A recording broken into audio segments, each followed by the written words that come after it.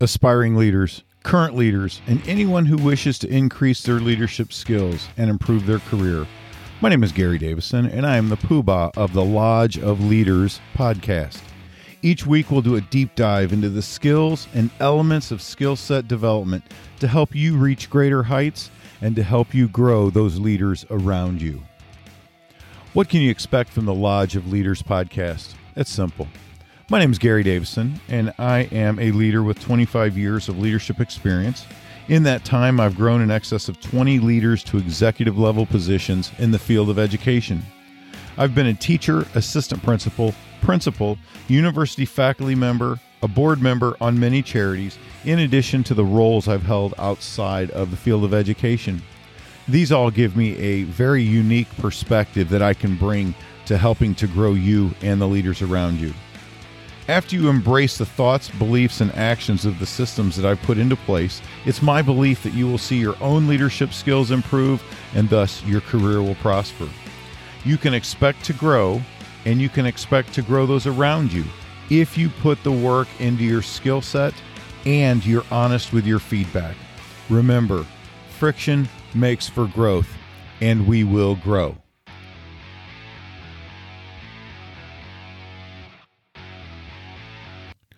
Hello, Lodge members. Here we are again on the Lodge of Leaders with the Principal Mentor Series. Colleagues, we are entering episode number 72, and I've received a lot of questions in the past several months from principals, from assistant principals, from other leaders asking about the anger at which parents and others seem to be escalating so quickly right now. And that's a major concern for a lot of leaders. So in response to that, one of the things I decided to do was to start kind of a sub-series here within the Principal Mentor Series. And this new series is going to be titled, How to Succeed When They Are Angry.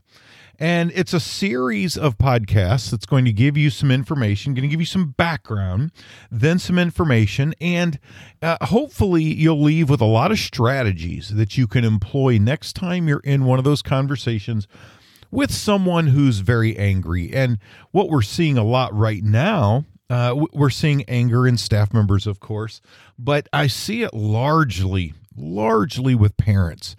Anytime we have the slightest conversation, it becomes someone that has a lot of anger in some way. And we'll talk about where that comes from and all these other things. But I wanted to help equip you with more strategies and skills to be that effective, fulfilled leader in the midst of a very angry situation. So we're starting with the next several podcasts. We're going to be dealing with that. So today I want to start off with a quote. This is one of the quotes that I have through Greater Development, and it says, "It's not reasonable to expect an unreasonable person to act reasonably." And I think that speaks for itself.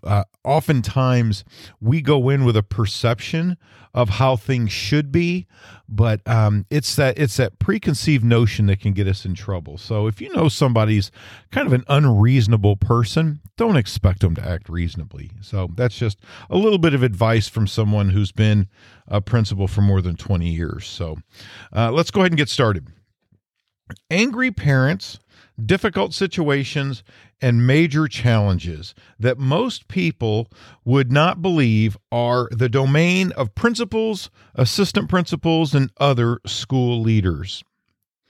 We're going to learn how to lead effectively and be more fulfilled through such challenges. And so hopefully over the next few weeks, we'll be able to get to a point where you're more fulfilled in feeling comfortable in walking into these scenarios.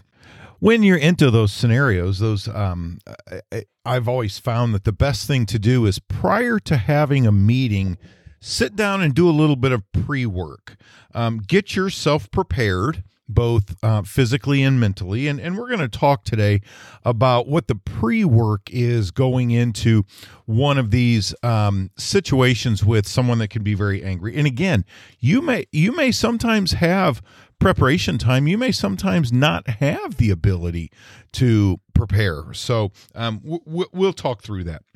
First things first is when you have an opportunity, make a plan.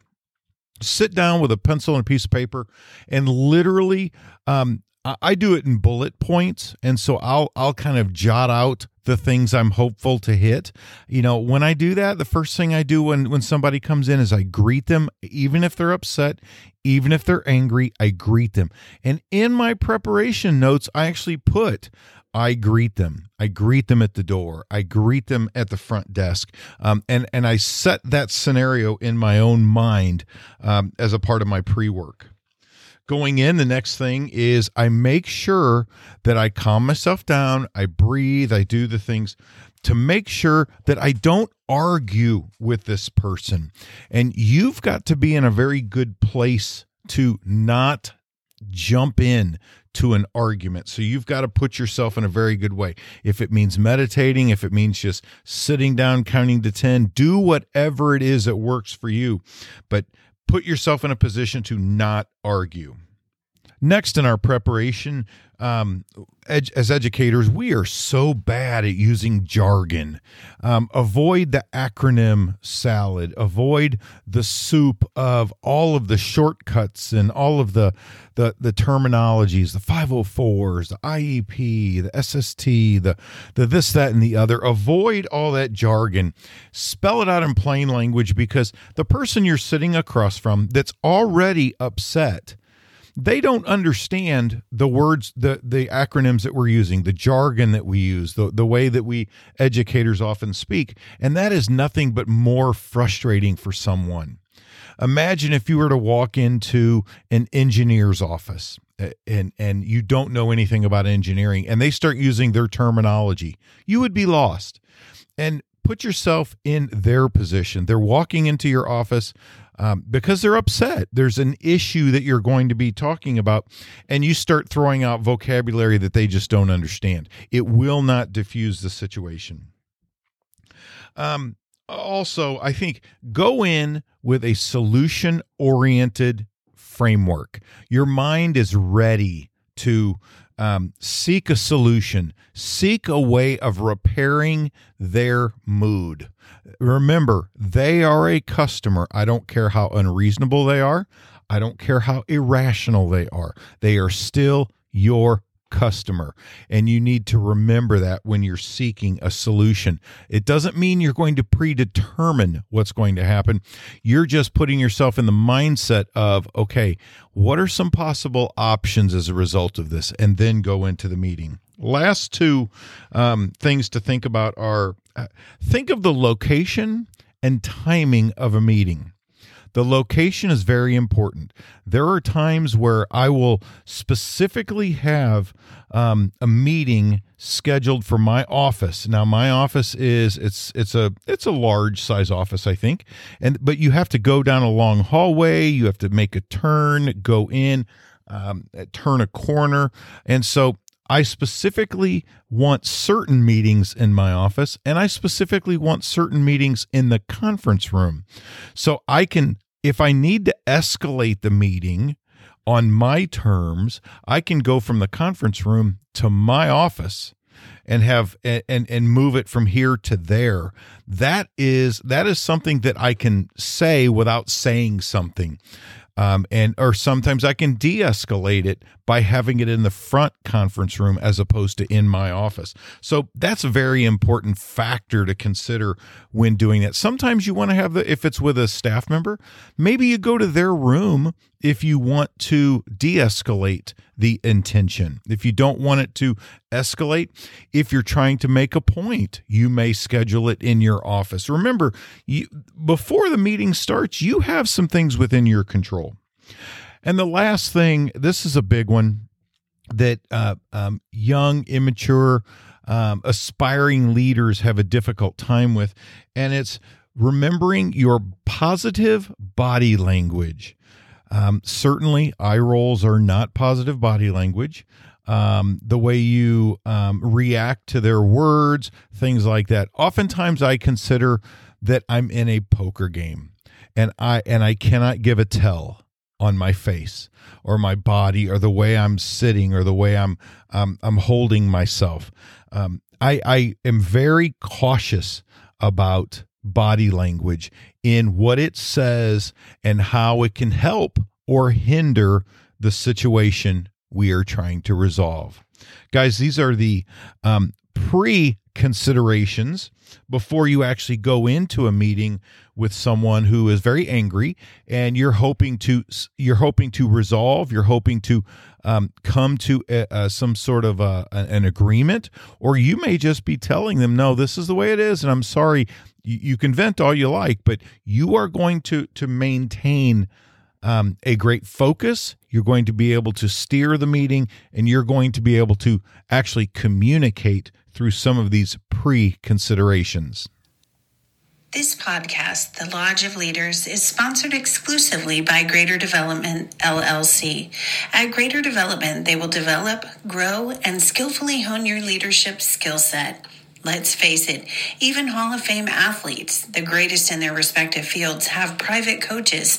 Aren't your skills as important? Don't you want to be more effective and a fulfilled leader? They can help you. You can contact them at www.greaterdevelopmentllc.com. Let them help you reach your excellence. Lodge members, thanks for listening today to the Lodge of Leaders podcast. Before we go, I have a request. If you liked today's episode, please add a review of the Lodge of Leaders podcast on either Apple Podcasts or whichever platform you've been listening. You can join the Lodge by going to drgarydavison.com and leaving me a comment, or simply going to questions@lodgeofleaderspodcast.com. All of the questions and comments will be part of upcoming episodes. Until we meet again, please remember that experience is not the best teacher. Feedback is.